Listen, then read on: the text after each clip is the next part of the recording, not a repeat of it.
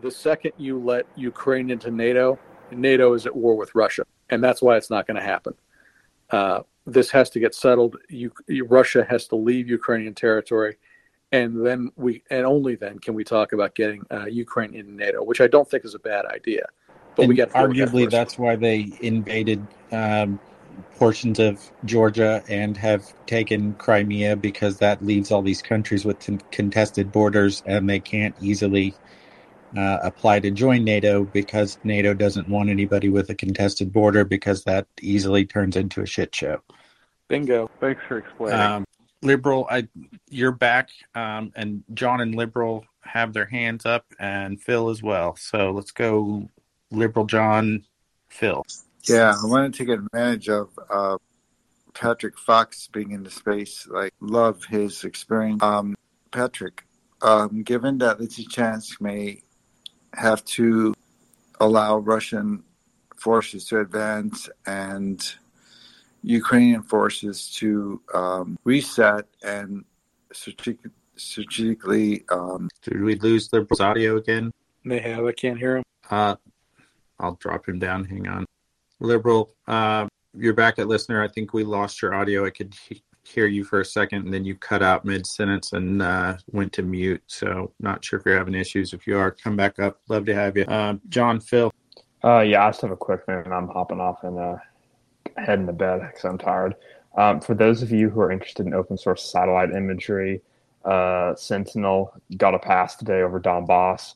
It's perfect. There's almost no cloud cover. It's absolutely perfect. So there's some fantastic new imagery out, 10-meter resolution. So it's really good. Almost no cloud cover over almost the entire northern half of Donbass, which is where we're interested in. So it's great if you're into that kind of thing, which I am. And with that, I'm heading to bed. Night, y'all. Have a good one. Hi. I just want to say I'm new to all this, so I appreciate you bearing with me. I enjoy listening, and I apologize if I don't understand all the rules, and I don't mean to interject when I'm not supposed to. So just nope, thanks. You're fine. Our basic rules of order is anybody can come up and talk. We typically like people to raise their hands so we can move through people as first come, first serve, but go ahead and then we'll go to Phil. Okay, gotcha. Thank you. Okay, we'll go Phil and then Dirk. I just had a quick question for Patrick. What is your opinion on Snake Island and, how Russia has lost, somewhere between $50 and $100 million of anti-aircraft equipment for that small, tiny piece of land, including all the people to man those equipment? I'm sure they're not, cheap to train. Thank you. And a helicopter, and a battleship, and a tugboat, and a lot more people. Yeah, sorry. No, that's fine. Right. Yeah, the obsession over that little spit of land is I don't know. I think holding it has the idea of holding it has become more important than the terrain necessarily intrinsically warrant. So.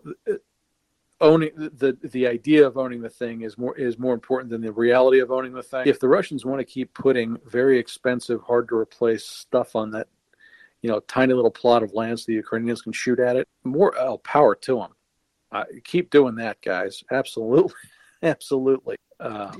As I understand it, it's kind of the line of demarcation between Romanian and Ukrainian waters in the Black Sea. So it's more or less a lookout point and a choke point. And if Russia holds that ground or that island, they can deter or take out any Ukrainian naval traffic, commercial or military that tries to move through that area. So it's an area denial tactic. And also because they lost the Moskva and its anti-air capabilities, or its shield, its dome for Russian assets moving in the Black Sea, they need some anti-air space. So they're using that because they can park big missiles and big radar systems that can cover larger areas. So it's serving as their de facto anti-air battleship, because the anti-air battleship they had is now safely resting on the bottom of the Black Sea.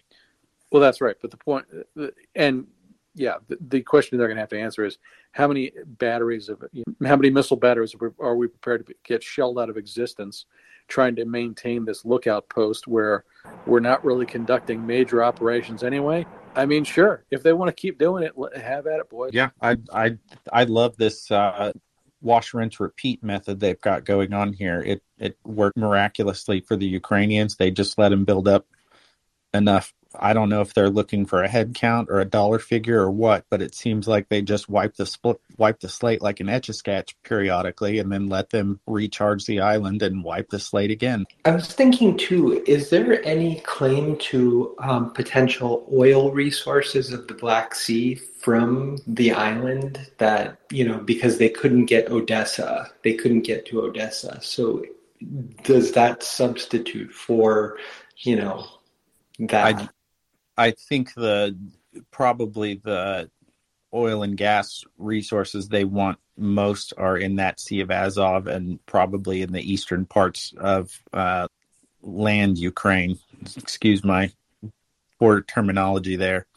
Onshore assets I think there are shale deposits, and I frankly haven't looked a whole lot into the energy resources that exist in Ukraine. Somebody sent me pretty detailed report weeks or months ago, and I was so busy in the space I didn't have a whole lot of time to review it.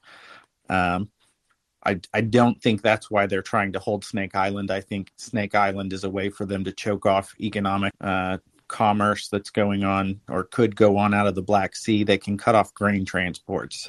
They know what's coming in and out. It's a way to watch the Russian back, and normally they wouldn't have needed that island. It wouldn't have mattered to them. I think it really stepped up their need to take that and utilize it as territory when they sank the Moskva. That kind of screwed up the whole Russian plan for the Black Sea. So they're improvising here by using that island, and they've had to do it at great cost. But obviously it's not something they're willing to give up, or they probably wouldn't have reinforced it so many times. I mean, they've been getting their ass kicked for that little rock, and if they didn't need it desperately for some reason, they would have thrown in the towel by. And it shows that they suck at using their anti-aircraft and air defense capabilities as well. As Portland mentioned in here in the past, and I think he knows a little bit about radar equipment.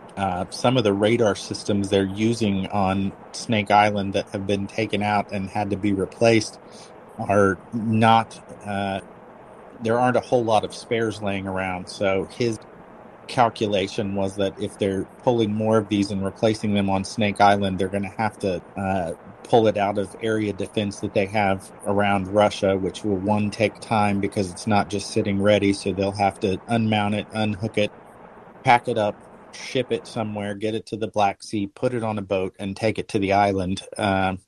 And presumably the people that are most well equipped to do that were already on the island and are probably fish food at this point. So you're using the B team or the C team to unhook stuff, and they're not to say they aren't capable of doing it, but they're going to do it at a much slower pace. It's just they're dumping a lot of time and effort into this that if it weren't for something, they wouldn't spend the resource. But as Patrick has mentioned, it's not a terribly, A, it's not big, and B, it's not valuable in and of itself. It's just an area denial and a way for them to choke off Ukrainian commerce, which is essentially their ability to. It's the same thing we're doing with Russian oil. You can look at it that way. We're choking off Russia's ability to sell oil on the global market as best we can right now. And yes, they're squeezing ways around that, but Russia's trying to respond in kind and choke off Ukraine's ability to move grain, because the most efficient way you can do that is on a cargo ship. I've opined long enough. Let's go to Ben and then Dirk. Morning, Ben. Hello, everyone. Good job. Good morning again. Thanks a lot, Ryan, for holding the ship. I have a question for the audience. I don't think anyone on the panel right now can answer it, but it regards both what's going on in Italy at the moment. So if we've got Italian friends who can explain to us why Draghi suddenly had to leave the NATO summit. That would be great. And also, I'm wondering about what's going on in Romania these days. If there were some friendly Romanians lurking in the dark, who could come up and tell us about it, that'd be absolutely grand. I'd be very happy. Thanks. I second that request. Derp, go ahead. Oh, I was just gonna say that I was just thanking everyone for welcoming me, and because I'm new to all this, and so I'm enjoying. You guys obviously know way more about all this stuff than I do, and so I'm enjoying hearing this conversation. And maybe if I feel like I can chime in sometime later on, I will. But you guys obviously have way more knowledge about this than I do. But I'm enjoying the conversation. I guess that's all I had to say. Stick around for a while. We've been here 24/7 for going on 4 or 5 months now.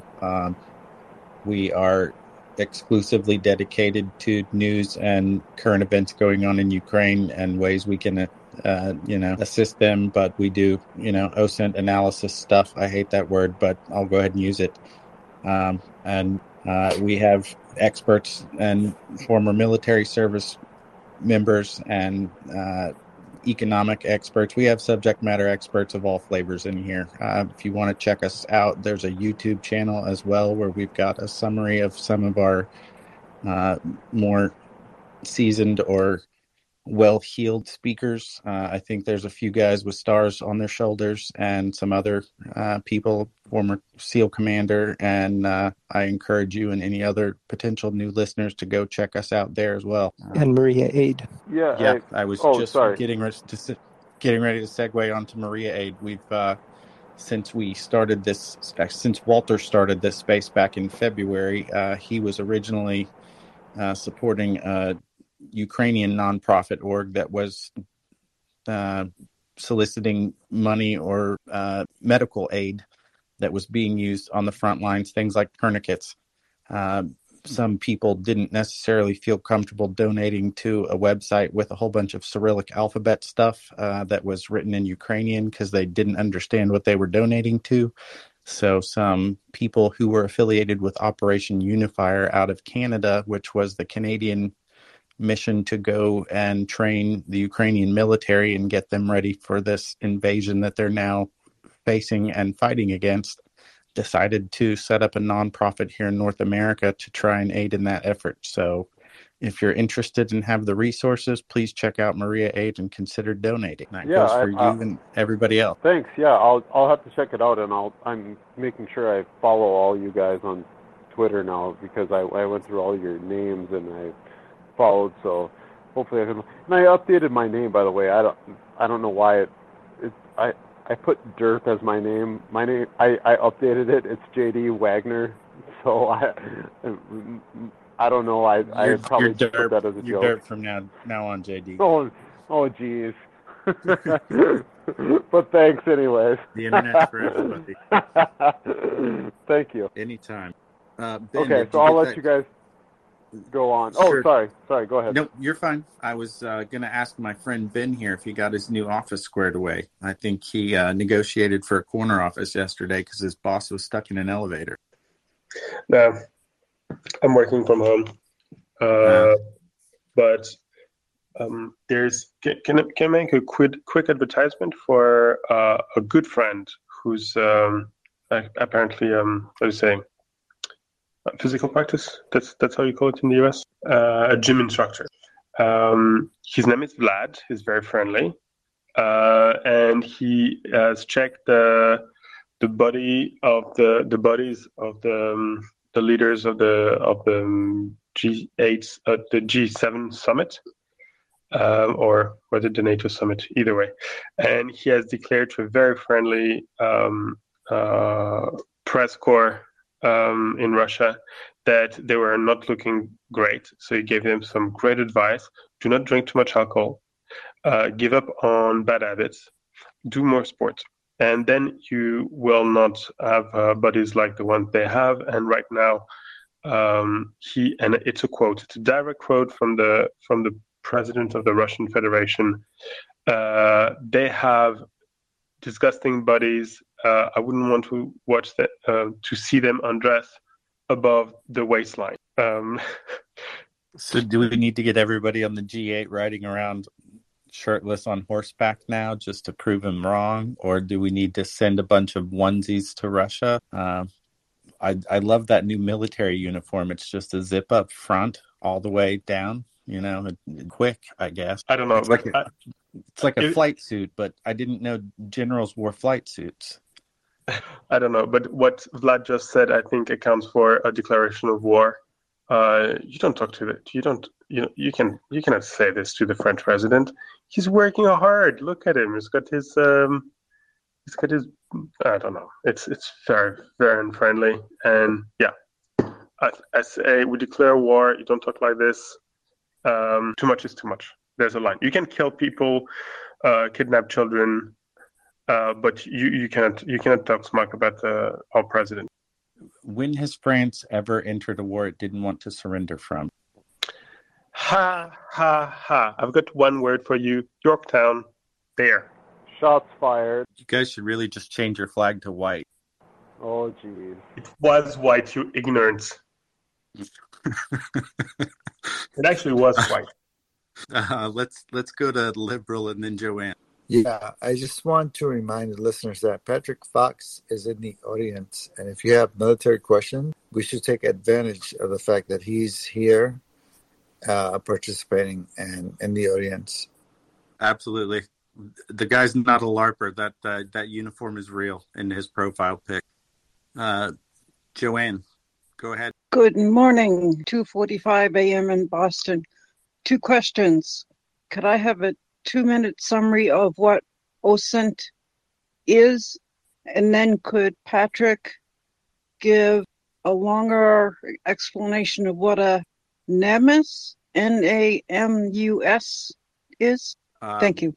I cannot opine for 2 minutes on what OSINT is. It's an acronym for Open Source Intelligence. It's really just probably some kids on the internet that made up a fancy name for being really good at looking up and analyzing information that can be gleaned from public sources. Okay, open source intelligence when I read the newspaper. Yep. Well, it's a little more in depth than that. Somebody was referring to the FIRMS satellite data earlier this evening. FIRMS is a NASA satellite that's used to detect wildfires around the world.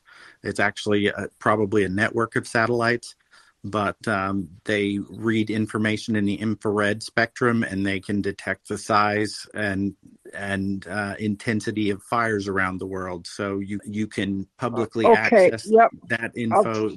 There's all kinds of other stuff, webcams that are available. People watch train traffic that moves around the world. That was one of the ways that a lot of people were alerting one another to the buildup of military assets in Russia that were on the border of Ukraine and in Belarus.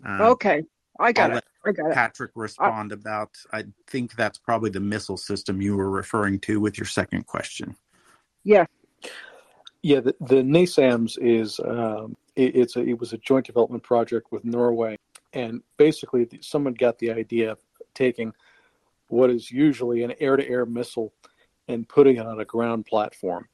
So basically, it's a truck, and on the back of it, it's got a huge box launcher, which carries 6 AIM-20 AMRAAMs, which is the AIM-20 it's an advanced medium-range air-to-air missile, and this system fires it from the ground, and it's short to medium range. I think the effective firing range is like 30 kilometers, something like that.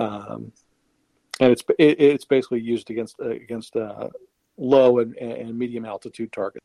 And the accuracy is supposedly it's pretty good. To my knowledge, it's never actually been used in combat before. Does it shoot and move or shoot and sit? I believe it is at least. It's truck mounted. I believe it is mobile.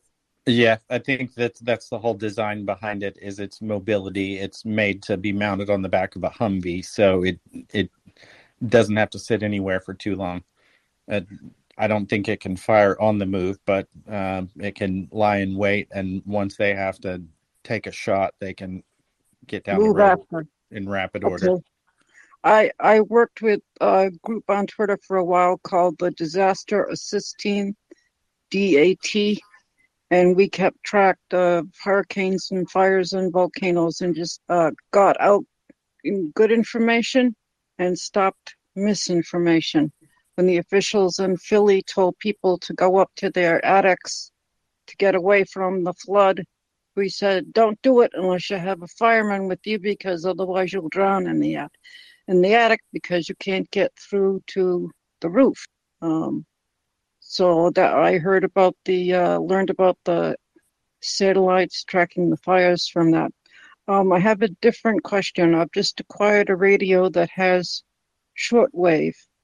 Can I get to English-speaking Ukrainian shortwave stations? Silence. I have no radio expertise in that regard.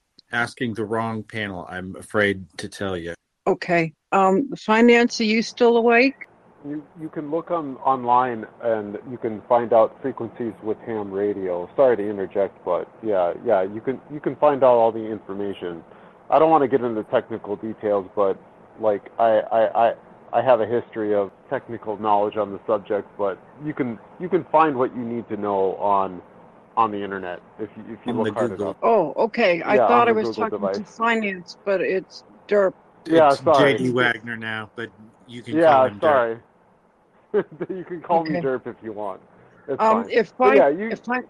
If finance is still awake, I'm interested. I read an article that said the SWIFT banks were still being used by a couple of people. They were still getting online to Russia, and I thought that was pretty much closed off. I thought that was about 98% closed off as well, but I'm sure finance could fill us in. I don't know if he had his coffee this evening, so he may have nodded off. Okay. You know what? I'm going to have to start. I can try to answer it if you want. Okay. Thank you. You're talking about the SWIFT system? Yeah. Yes. Most Russian banks have been severed from the SWIFT system. Yes. A first bunch of them very, very early in the war. So I would say early March or something like this.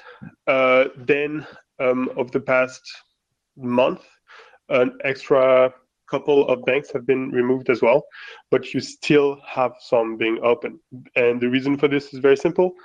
I was about to say Germany. Russia still exports oil and gas to Europe. Europeans need to pay for that oil and gas.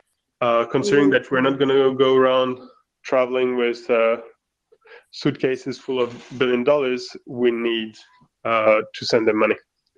And for that money to be sent, it needs, at the very minimum, Russian banks to be open. And that Russian bank that has been in the news recently is Gazprom Bank. So it's the financial arm of the Gazprom conglomerate, which is, as the name indicates, specializes in the export of, production and export, maybe not production, transport and sale of gas. And as a result, it will always, as long as Europe does import gas from Russia, there will be at least one bank with SWIFT accounts. Otherwise, with access to the SWIFT system. Otherwise, we cannot pay for it. And if we don't pay for it, they don't send it anymore. Okay, got it. I'm going to have to start bookmarking articles so I can see exactly what I need to ask questions about. Thank you very much. Oh, we're always happy to have this sort of questions. The bookmarking questions are the best questions. There's so much to learn. Now I have to find out where I can learn Ukrainian, one of the downloadable apps or something. Duolingo does that very well. They've entirely redone their Ukrainian to English language. Duolingo? Okay. Yeah. And I'll download that and try that. It was recommended on this very space by Frelaine. She's a Ukrainian translator. So I guess she knows what she's speaking about. Oh, Verlaine, excellent recommendation. Okay, I'll try that. There's so much to learn. But it's a good thing. It's a good thing. And yes, and there really should be something so that we know when people are going to sleep. Like I know someone who sleeps all the time. I mean, he's on the space all the time, but sometimes he's sleeping.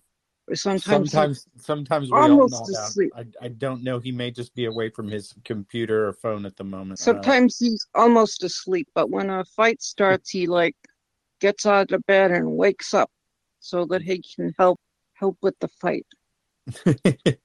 A few people who co-host the space have kids and have to get up and change their diapers in the middle of the night, if I'm not mistaken. So yeah, we have people on at all hours. Let's go to Azovstal Avenger. Mic check. Loud and clear. Go ahead. Mic check. You guys got me? Yep. Yes. Good. Question for Pat. I don't know if who's just speaking. Happy 245, also from Boston. If you could close your hot mic, that'd be great. Pat, I was quite curious. You mentioned something about the U.S. Air Force chief, essentially the new ops plan or the planning for the U.S. Air Force. Accounting, just to paraphrase, accounting for less planes and less readiness moving forward, and that was a mistake.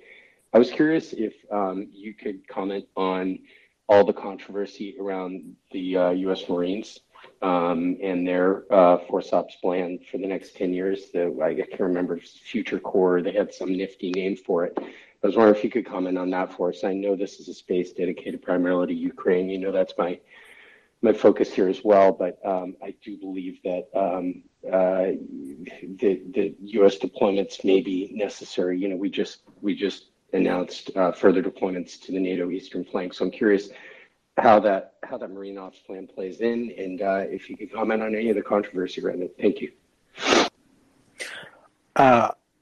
This is one of those areas where I'm in the process of digging into it myself, so I will say just enough to cover what I know and not make a fool of myself by trying to go too far. And yeah, that was Secretary of the Air Force Kendall. His general position was that we are going to have a smaller Air Force with less airframes that is not going to be able to fight a two-front engagement and will be, for the foreseeable future, less capable than it previously was. The Marines are moving forward with what appears to be, and again, I'm still in the process of digging into this, a smaller, what they call more mobile fighting force. They're doing away with a great deal of their armor and their mechanized unit in favor of more infantry. They're also going to cut back on towed artillery and helicopter assets. I am withholding judgment until I can read the entire thing and digest it. But on the face of it, I don't immediately understand their thinking. I'll just say that. Thank you. Sorry, I know that was a very incomplete answer. It's okay. I think everybody who's on the space a lot prefers when somebody says they don't know rather than speculate, because this is a society of, there's a lot of experts here, and if you shoot out your butt, you get shot down pretty quick in this space. So thank you for that. Even somebody with your expertise showing off the discipline you have of thought in answering that. Thank you so much. I have one other question about Ukraine. You mentioned all the things that can be done that we might have used to have done in proxy wars, Cold War, what have you. And I also read somewhere that there was talk about how the U.S. could use contractors to fight in this war in a way that, and it's been discussed tonight, how we could potentially be using, essentially a flying tiger type situation, like you mentioned. I think you mentioned the political aspect of it. I think the political aspect is the aspect of it that's holding things back.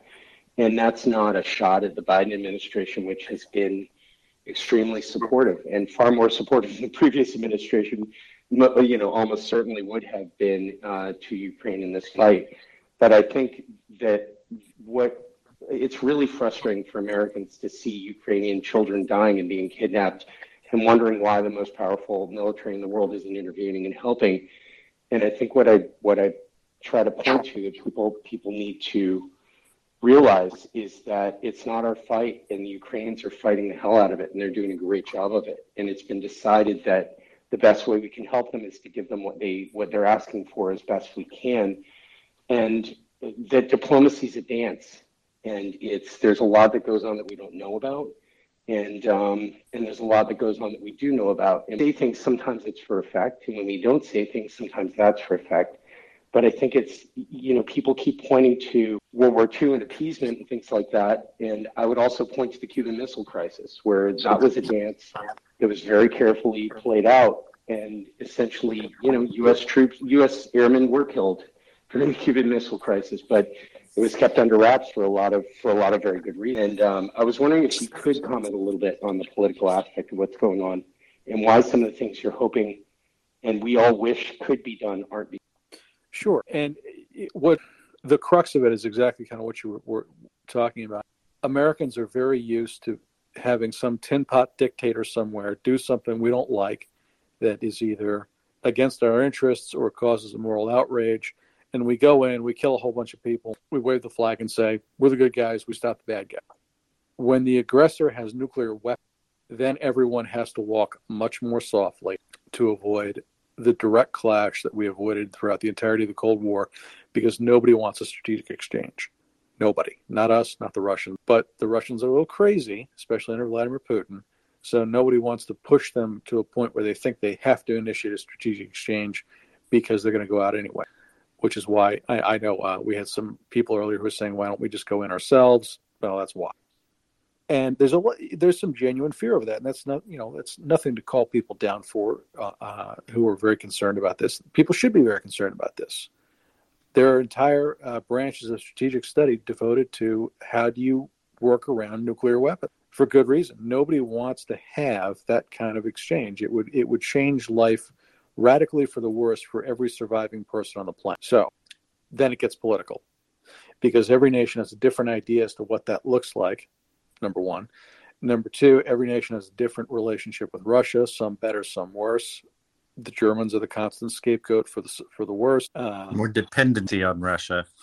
Yeah, I mean, that's basically what it is. And everyone has a point at which they're going to say, no more. We don't want to do anymore.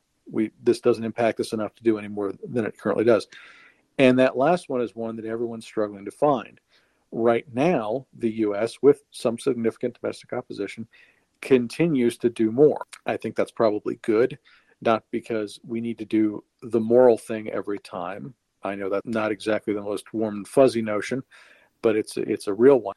Saving Ukraine serves U.S. national interests, and on that basis, I am completely in favor of it, because I would rather a pro-Western and a sovereignly independent Ukraine than some war-torn rump state that is either tacitly or overtly under the heel of Moscow on NATO's borders. This is something that is directly in U.S. and NATO interest. Therefore, we should help the Kiev government to defend itself.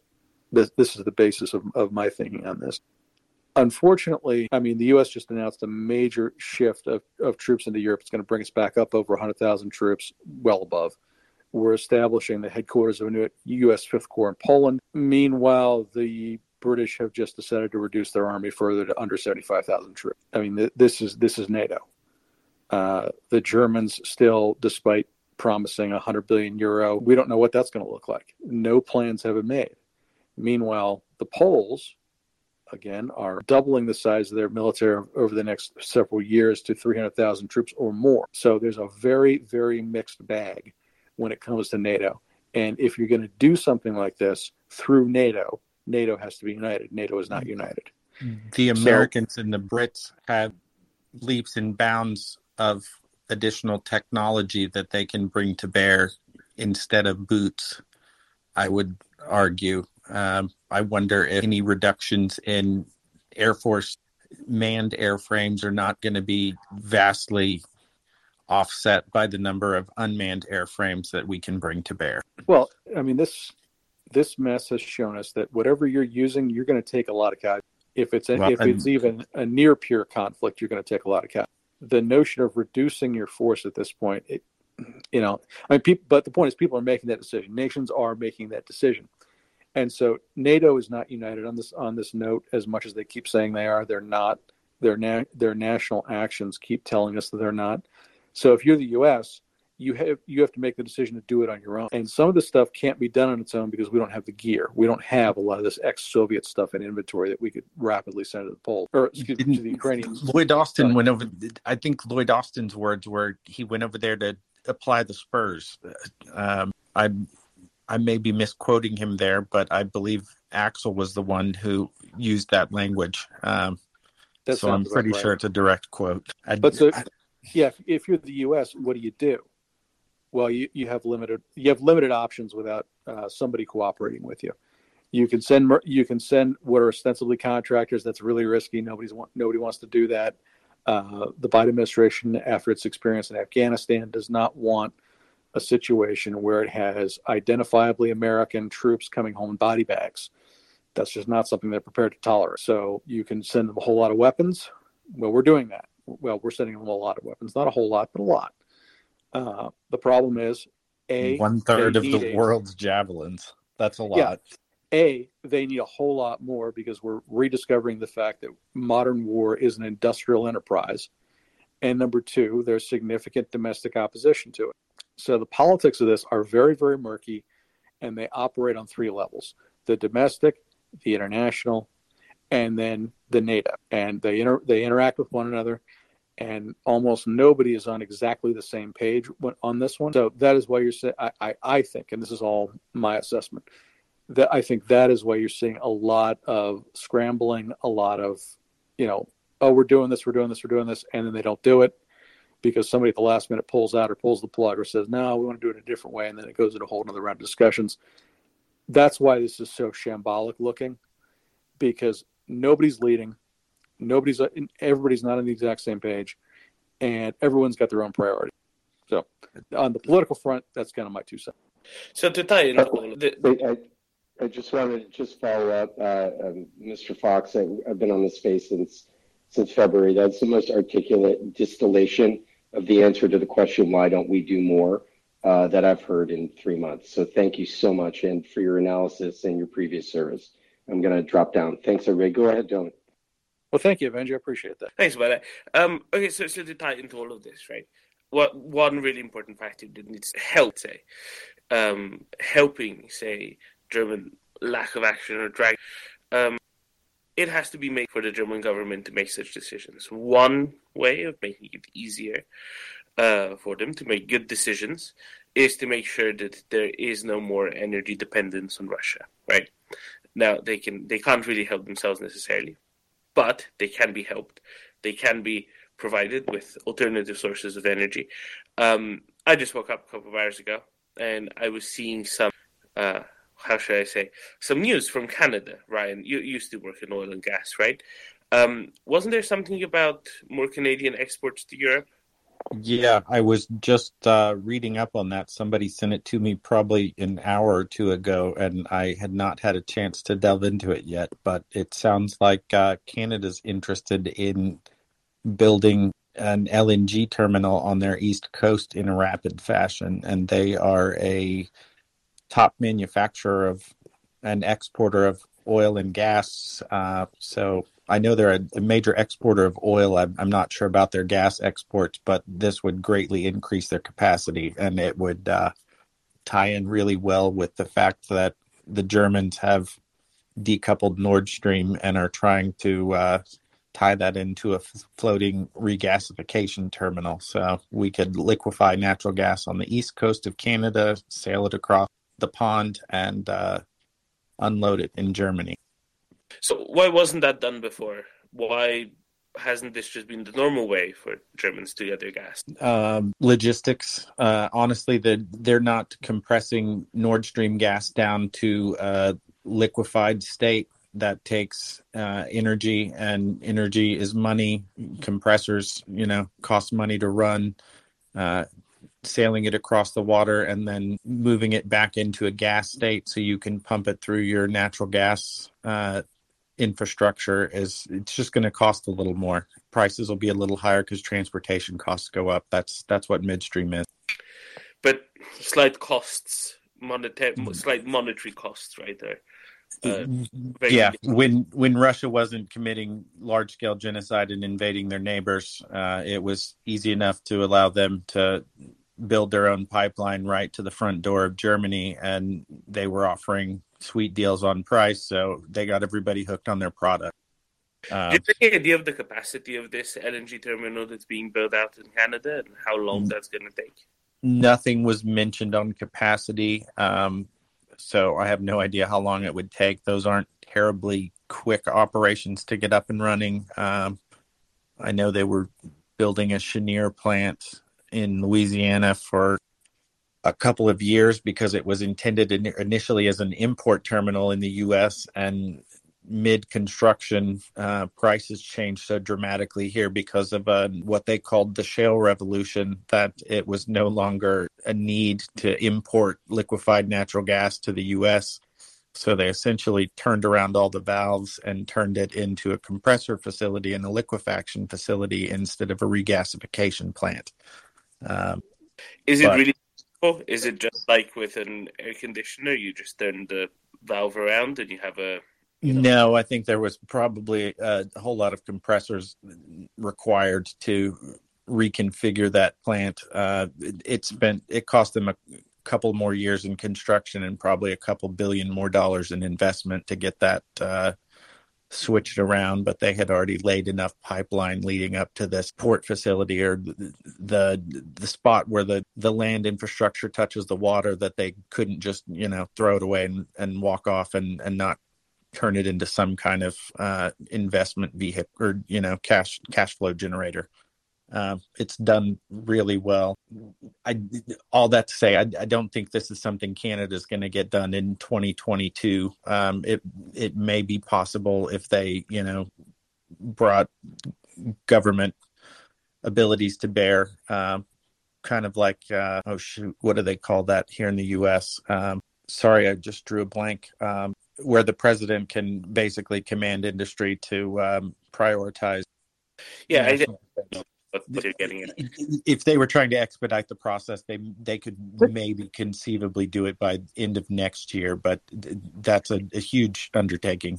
So it's a long-term solution. It's not a short-term solution. Biden can say use the Defense Production Act. That's the word I was looking for. Thank you very much. I'm sure there's something similar to the Defense Production Act in Canada, and if Trudeau wanted to take that route, they could expedite the process a bit, but it's still long and complex and requires a bunch of engineering. It's not something somebody has just sitting on a shelf that they can go turn on in a couple of months. Okay, so this is principally about natural gas.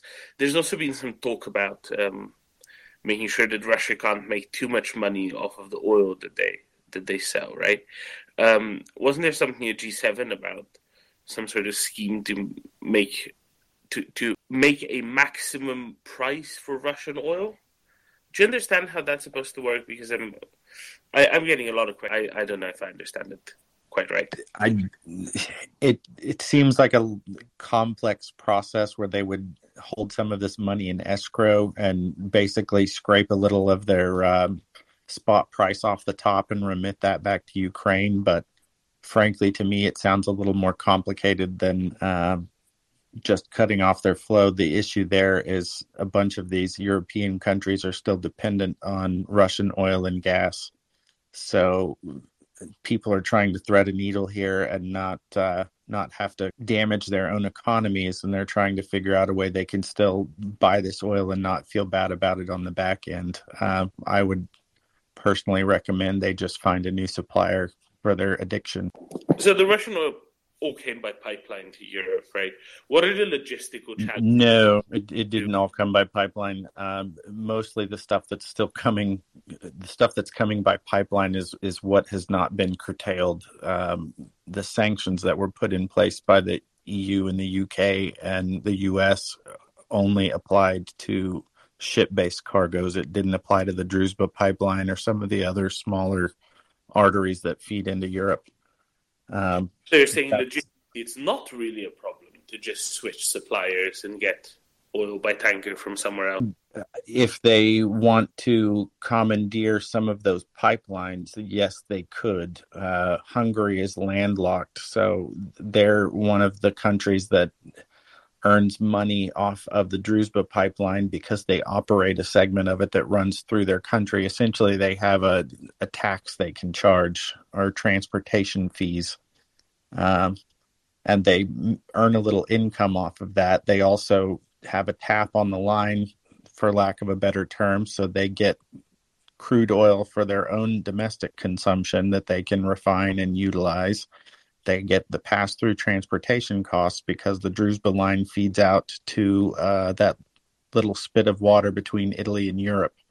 And Rosneft has an export terminal there where they sell oil and move it to the world's consumers. If the Europeans wanted to take custody of that pipeline between Hungary and the coast, they could conceivably bring ships of oil in that way and deliver new oil to Hungary. But that's a complicated process. There's people that own those pipelines. I'm sure Rosneft owns a majority stake in them, but I don't doubt that they cut in family members of local politicians who are very influential so they could get a cut of the cake as well. That's pretty much how this stuff works.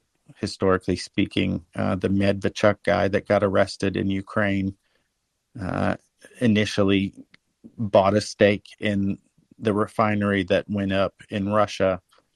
He paid $40,000 initially for a 40-something% stake in a refinery that costs, I want to say $1 billion, maybe more. My memory's a little hazy at the moment.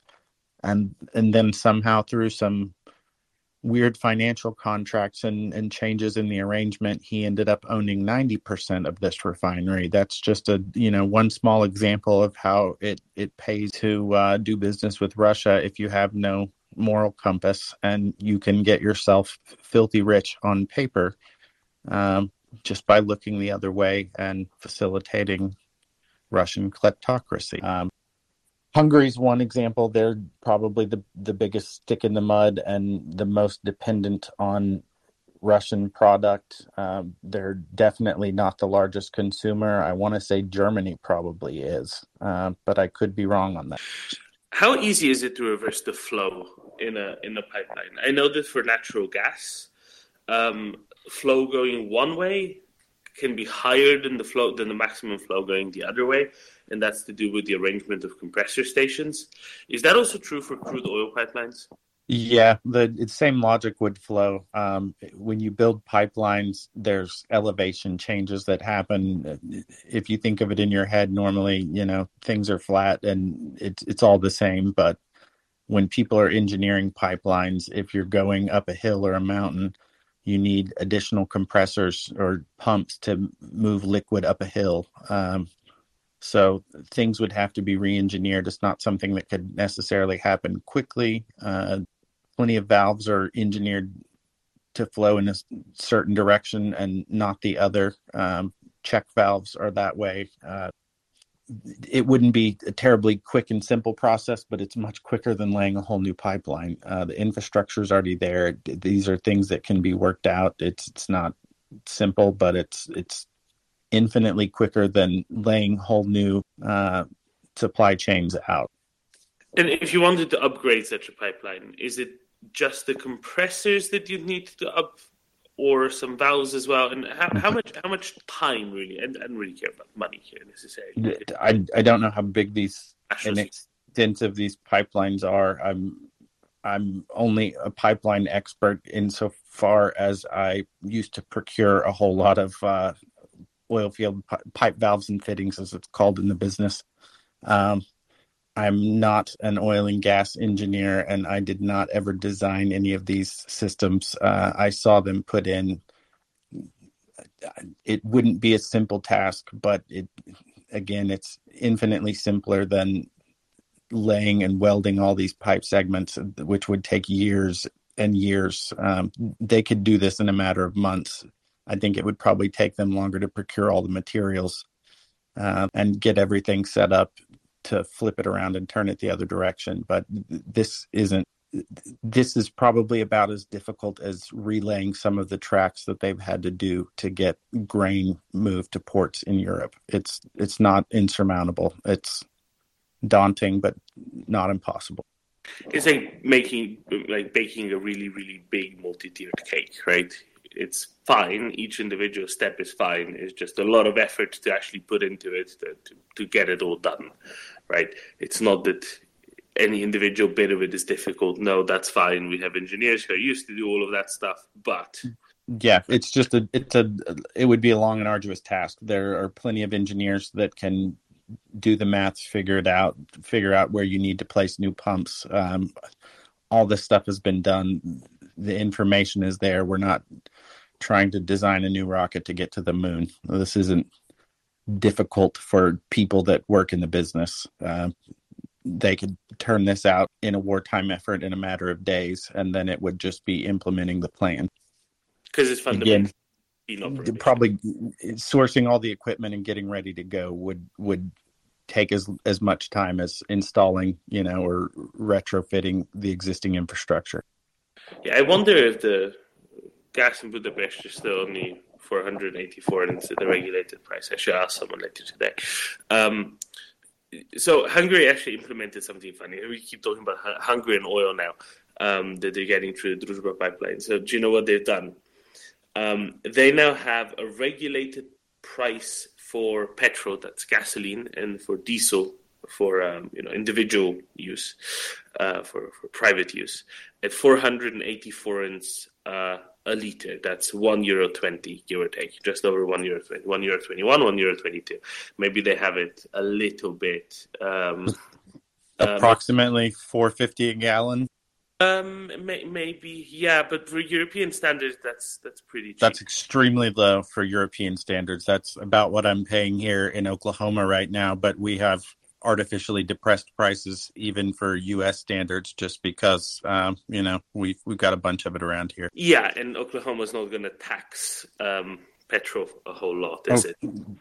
We tax it plenty. They were talking about temporarily suspending it, but yeah, there's enough tax on it. What we don't do is subsidize fuel prices and then end up in a situation where if we unsubsidize them suddenly, there would be riots in the street. And that's precisely the predicament that a bunch of European countries have landed themselves in, not necessarily with the people and at the consumer level, but their industries have gotten spoiled with cheap Russian energy prices, and they can turn out and operate their economies with a cheap fuel input, and now they're facing a situation where they have to redo their calculation. Part of that will be, higher prices, and higher fuel prices drive up all the other commodity prices because all of the consumer goods are delivered by truck most places in the world. At least that's how it goes here in the U.S. So there's some hard decisions that need to be made with politicians, and they need to be realistic with their constituents and explain the circumstances instead of wringing their hands and stalling on support for Ukraine. Personal opinion. Sorry, I'm delving off into how I feel about things. No, that's fine. So what I want to say is, just to give anybody who's still listening from the US or Canada, because it's damn late where you guys are. Well, if you're on the West Coast, it's probably fine. It's just past midnight. But just to give you a bit of context, so in Hungary, it's about €1.20 a liter. Just don't forget the units. Just focus on the numbers. It's about €1.20 a liter. In Germany, I think the cheapest is about 175, 180. In France, I think a few pumps might have it under 2, but mostly it's going to be well over 2, and on the